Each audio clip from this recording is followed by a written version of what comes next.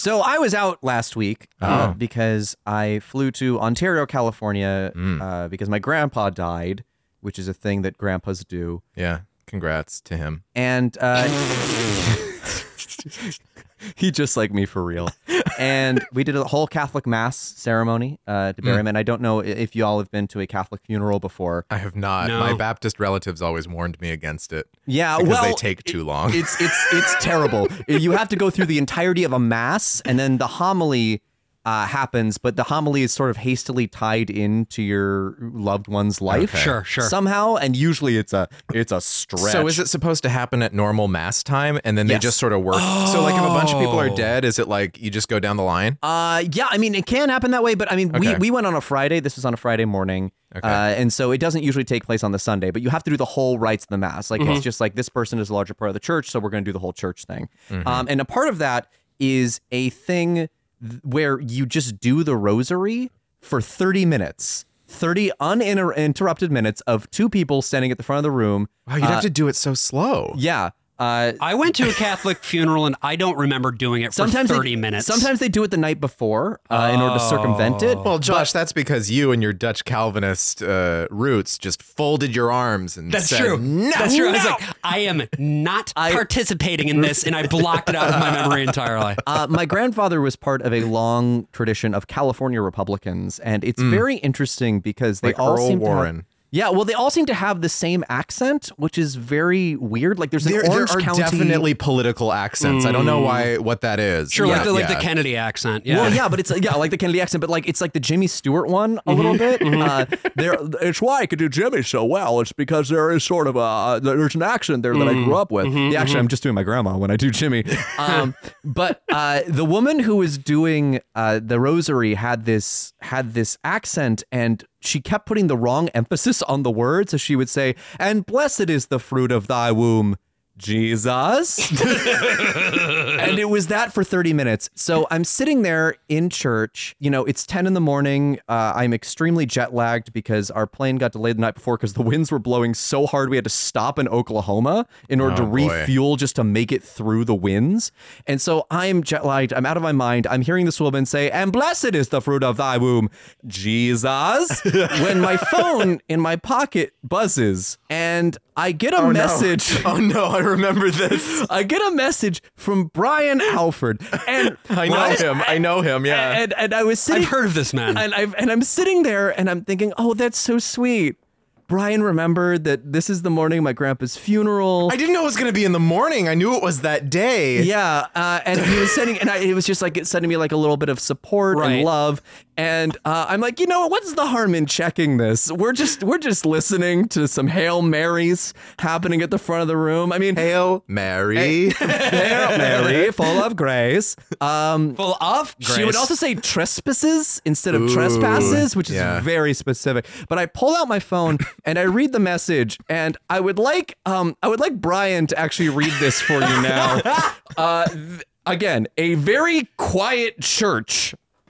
I just had a horrible phrase pop into my head. I'm so gassy, I could turn James Joyce gay. I'm not even gassy. I don't know why this has happened. And blessed is the fruit of thy womb, Jesus. So many possible worlds, but we got this one. So many possible worlds, but we got this one. Welcome to the worst of all possible worlds, the first and only podcast that's so gassy we could make James Joyce gay. I'm the worst of all possible AJs. I'm the worst of all possible Brians. And I'm the worst of all possible Joshes. Welcome back to... welcome back to the Hype House. Oh, we're here at the Twowapu Hype House. Yes. I know I'm a sicko. I, Josh Borman, am a noted sicko. Yeah, he And broke my toilet. He's reading off of an app right now, like he's doing an app apology. And every once in a while, my sicko nature requires that we cover something that's to do with where entertainment is going. because we talk a lot about the pop culture of a dying empire on this show. yeah. Much of the time it is covering stuff from the past, but sometimes we need to be future looking as well. So I said, you know what, guys, let's watch some fucking Mr. Beast videos. Yeah, and we were both very unenthusiastic about Mr. Beast. You're just turning it into AJ's Mr. Beast corner. Ooh, yeah. Mr. Beast corner. I don't know how he would do a horse sound. That's my approximation. I think he would just go, we're going to give away a horse at the end of this episode. We're not going to pay the insurance or the housing fees for that horse. That's right. That's Oh, right. boy. Fucking luck. We haven't been able to even find this horse's breeding papers, but we're assuming it's a thoroughbred. We don't know. Josh, what was your first exposure to Mr. Beast? Because you did come to us with this. So how did you first enter Beast mode? I actually didn't really follow Mr. Beast before this. I follow a number of YouTubers. You're more of a TikTok guy. I You am know more- what the big TikTokers are up to. Yeah. And the interesting thing about Mr. Beast is that he only does YouTube as far as content goes. There are a lot of content creators who try to have a sort of diversified profile where they have a presence on different platforms.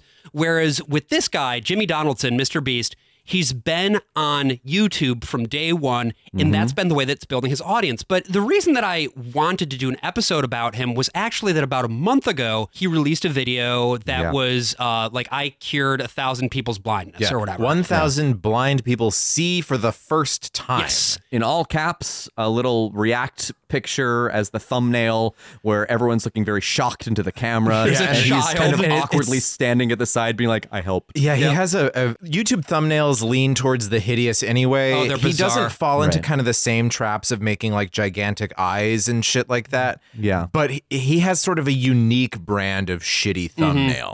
Yeah. And this one is just horrifying to look at. It's like people have replaced their skin with clay. Yeah, it's not great, but this was such a fucking discourse bomb, and it actually continues to be one. People are still talking about this right now, and Alice was just talking about it today. yes, That's weird. and he'd been on my periphery for a while because he is the biggest account on YouTube, right? If you follow he digital is bigger media than PewDiePie at this creators, point. you know who this fucking guy is.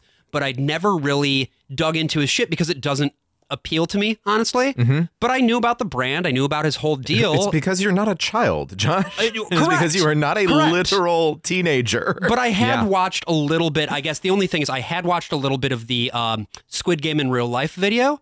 Yeah, that was my introduction to who he was. Yeah. I was completely unaware of his existence entirely until that video came out, and everyone was like, "Well, that's ridiculous." Yeah. The Squid Game is about a nightmare, Right. Yeah. And then Netflix was like, "This is a good idea. We're going to make our own series that's Squid Game for real." I think he's a really interesting case study in new media. And in the same way that we did that Hype House episode last year at this point, right? It was, It was wow. April, I think. April. It was This about a is year our ago. pilgrimage to the influencer. So we're on this year's annual trip to the influencer zone. Yeah, I figured, why not talk about a guy who is genuinely shaping the future of media? So Mr. Beast, aka Jimmy Donaldson, Yes. was born in 1998, or to put that in context, that was the year of Pokemon, the first movie. Ah, yes. And 3 years before Avril excuse Lavigne me, mysteriously AJ. appeared in New York City. Pokemon, the first movie, Mewtwo Strikes Back. That's right.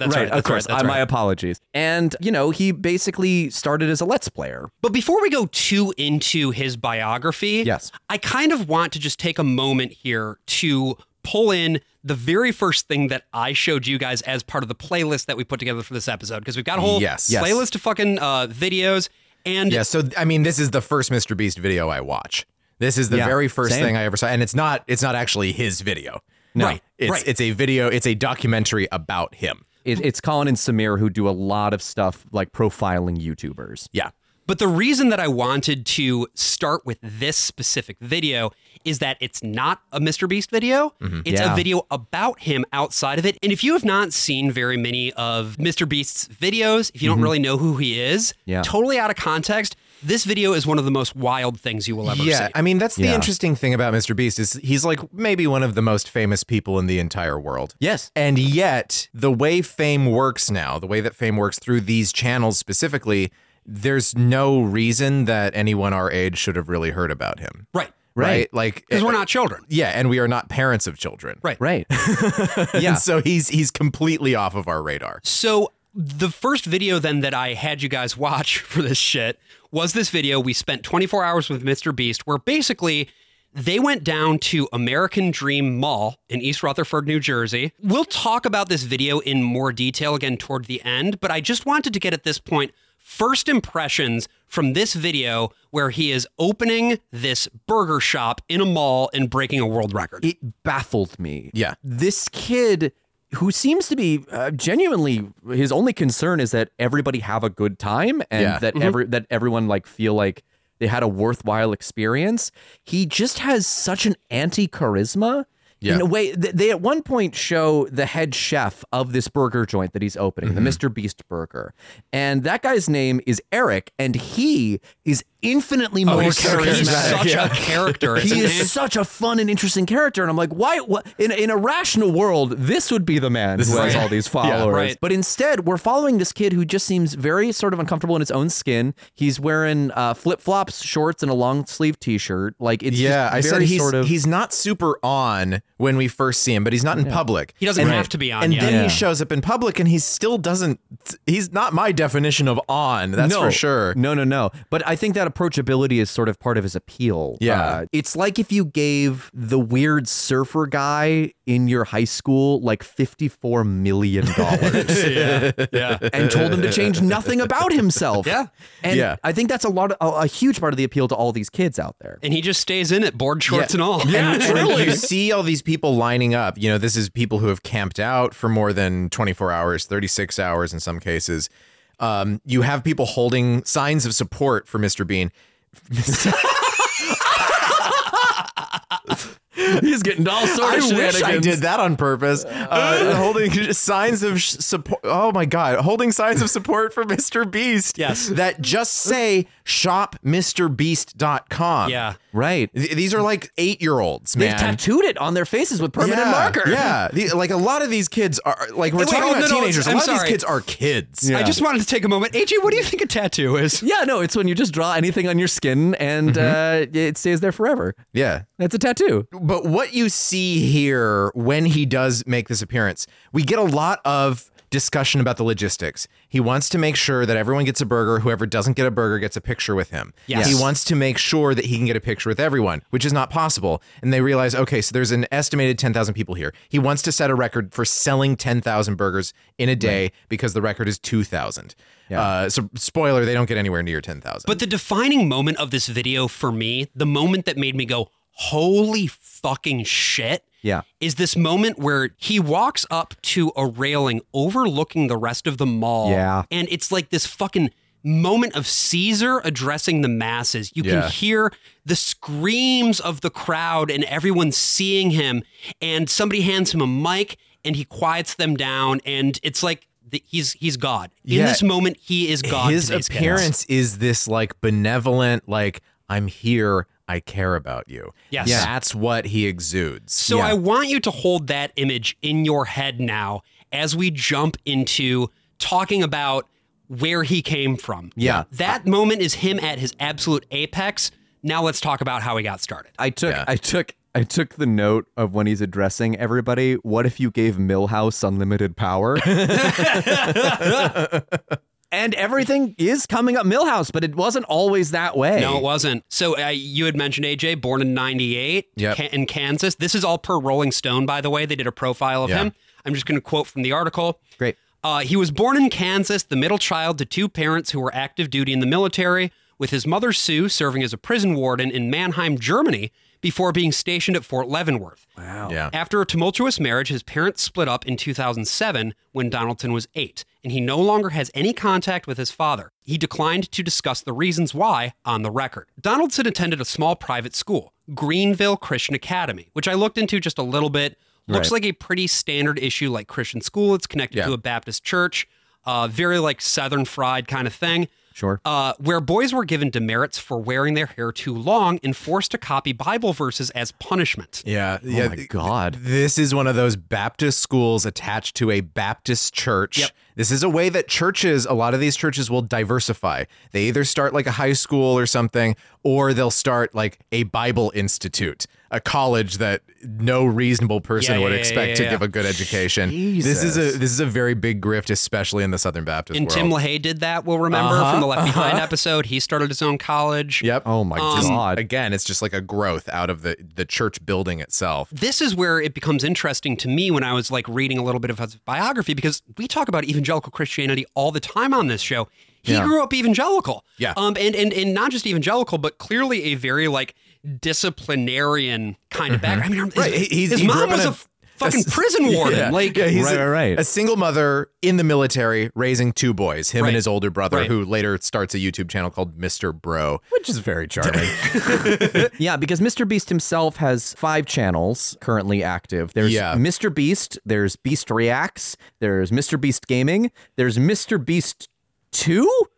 Yes. Which is, I guess, it's just more Mr. Beast. And then there's Beast Philanthropy, which is a very different thing we'll get into a little bit later. But and there's actually even more channels than that, and I will get into that too. Holy shit. Those are sort of the major ones that I could find. But he only started with the one, Mr. Beast 6000, as he was known when he first started. Apparently, he posted his first video when he was 11? When he was 11. So the first video you will find is a video that we watched, Worst Minecraft Saw Trap, which is, people would make a something in Minecraft that's like, if you're trapped by Jigsaw in the movie Saw, here's a thing that's going to be a really hard thing to get out of. It's not anything special, right? Yeah, this video was low frame rate. February 2012 is when this video is published. He's super mumbly. It's a 13-year-old child. And the reason why he's 13 is because when he started it when he was 11, his first video was a battle cards video that got 20,000 views basically overnight. Tremendous. And he kept making videos. None of them did particularly well. This was before monetization was really much of a thing. Right. Sure. Maybe Fred was making money off of YouTube at this point, and like nobody else. Right. or like Ryan Higa. And then PewDiePie would come along like in a year or two and start making some real money. And when he was 13, one of his classmates found out about his YouTube channel, and he was like, oh, fuck. And he just deleted everything. So that's why the first stuff we see is from when he's 13. So this is like all the lost years, basically, the first 2 years. But he has kept everything up from when he was 13 on. God, if that Minecraft video is, imagine what the previous 2 years must have been like. Oh, God. Yeah. I mean, just I genuinely imagine more of the same. Oh, it definitely is. I'm just saying, like, it must be so much more unwatchable. Moving on from that video, I mean, that's pretty much all there is to say about it. You get other stuff like that too in his early days. Yeah. It's a lot of him playing video games. It's either that or it's like first person shooters, a lot of Call of Duty. Well, and that's what this next video is he's talking about how much money he thinks PewDiePie has made. Right. This is a follow-up to a previous video where he said that PewDiePie makes like $14,000 a day or something like that. And he goes into like sort of the basic calculations by looking at another YouTuber who had posted a screenshot of their metrics. Right. And he says, this is really loose numbers. He knows what all of the factors are into monetization, into selling ads and everything like that. But he gives sort of the lowest possible estimate of how much the top YouTuber at the time would be making. And it's over some footage of it's a Call of Duty.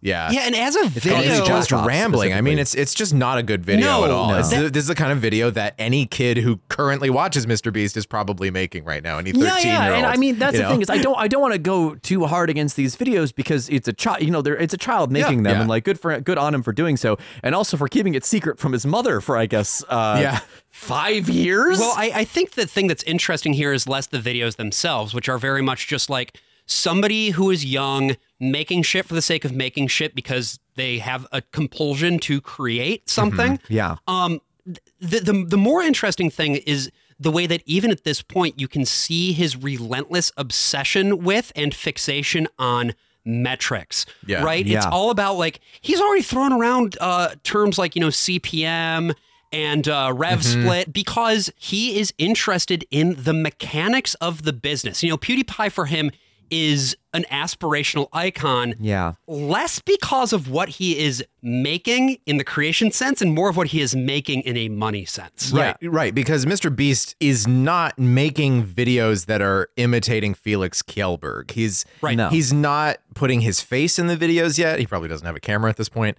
But he's not screaming and swearing and saying the N-word or whatever, right? He's not that kind of personality. He's just kind of jabbering over video game footage. Yeah, and it's like it also shows this obsession sort of with money also from like the get-go. Like it is this like, okay, so I want to make this into a sustainable career, but he's thinking about that when he's like 15 years old. Yes. Which is, a lot of people don't know what they want to be when they're that young. Yeah. But it seems like Mr. Beast from that age is just like, I'm going to be a YouTuber. Well, especially in 2014. Yeah. That's the thing that people forget too, is obviously now the creator economy is sort of the thing. Yeah. And there were indications that this would become the thing that it was. We'll all remember, of course, the Time Magazine Person of the Year issue when the person was you. Yes. Which, Right. what year We'll was all that? remember if we're our age in our 30s. Yeah, right. That was 2007, I believe. Right. But for most of the listeners of this podcast who are all the angry Mr. Beast fans That's who are right, going to that's come right. here to defend their Jesus. Wait, so like there was a pathway to being a successful creator and having that be a thing, but at this time, a lot of success in that sphere still was dependent on also having a presence in legacy media. Yeah, you had to break out because the first, if I'm not mistaken, the first person to become famous off of the internet was Andy Milonakis. Oh, okay. And Andy Milonakis gets an MTV2 show. Right. And today you can still see him doing commercials or he does events. I remember he was, I forget, G4 had its own video game award show. He appeared on that. Okay. He was doing TV. That's what made him money. The guy who did the Numa Numa video on Newgrounds eventually made money by making videos that were ads for Geico, where he danced that's to the right. I always feel like somebody's watching me, because they had the little money googly eye thing bit for the Geico ads, and he had the gecko dancing in the background. And that's right. that is how you were able to monetize your stuff. You couldn't just make your videos and then have YouTube embed an advertisement in there or whatever else. Right. Whereas Jimmy, on the other hand, always saw his revenue stream in the digital sector. Like he was like, I am going to look at how much money PewDiePie is making on his videos on YouTube, because that clearly is his model for what he also wants to do. So many possibilities. Hey there, you are listening to a preview of a premium episode of The Worst of All Possible Worlds. If you'd like to listen to the rest of this, head on over to our Patreon. That's patreon.com/worstofall. And you can listen to not only the rest of this episode, but our entire backlog of premium episodes, bonus episodes, and if you subscribe at the $10 tier, you will get an extra episode of the podcast every single month. Again, that is patreon.com/worstofall. Hope to see you there.